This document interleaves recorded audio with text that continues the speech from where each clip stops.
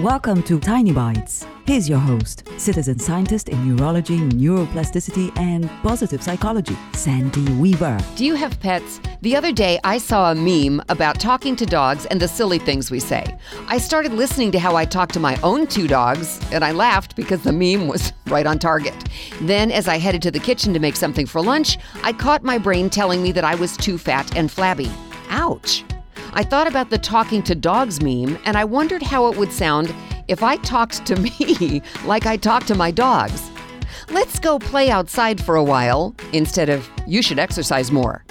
You've done good work today. Here's a cookie. Instead of, you're fat.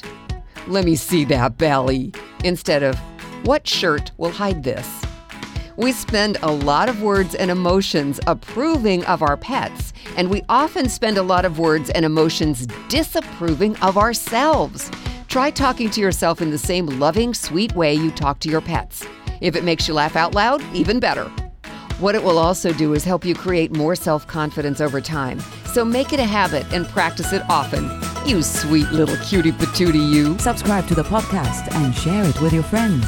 And there's lots more at centerforworkplacehappiness.com. Here's to your well-being, one tiny bite at a time.